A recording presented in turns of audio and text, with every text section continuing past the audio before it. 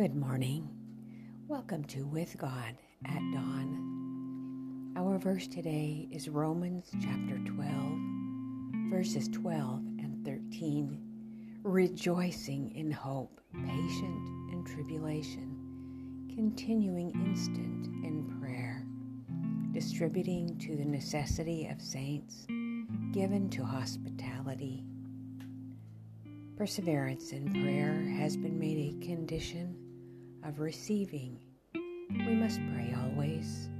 If we would grow in faith and experience, we are to be instant in prayer, to continue in prayer, and watch in the same with thanksgiving.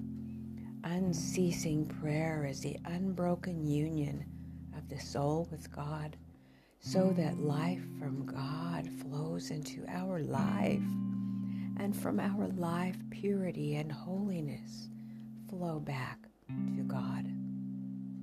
There is necessity for diligence in prayer. Let nothing hinder you. Make every effort to keep open the communion between Jesus and your own soul. Seek every opportunity to go where prayer is wont to be made. Those who are really seeking for communion with God will be seen in the prayer meeting, faithful to do their duty and earnest and anxious to reap all the benefits they can gain. They will improve every opportunity of placing themselves where they can receive the rays of light from heaven. We should pray in the family circle, and above all, we must not neglect secret prayer. This is the life of the soul. It is impossible for the soul to flourish while prayer is neglected. Family or public prayer alone is not sufficient. In solitude, let the soul be laid open to the inspecting eye of God.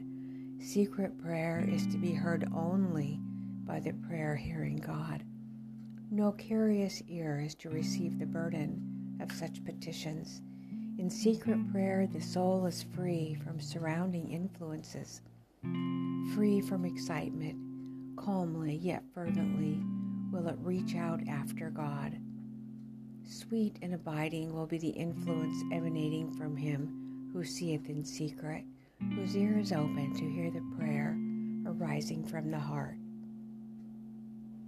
I selected a promise today in 1 John chapter 3, verse 22.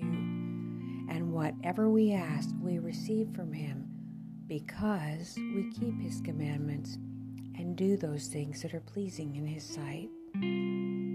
Dear Father, we enter our prayer closet to wait upon You.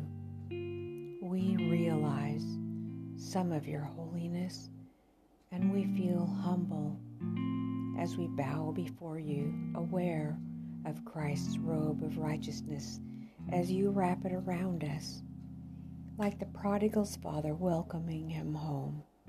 We sense Your love, Your tender heart of care, to not humiliate us by reminding us of all that You could, for You know it all. Thank You, Father, that You never condemn us.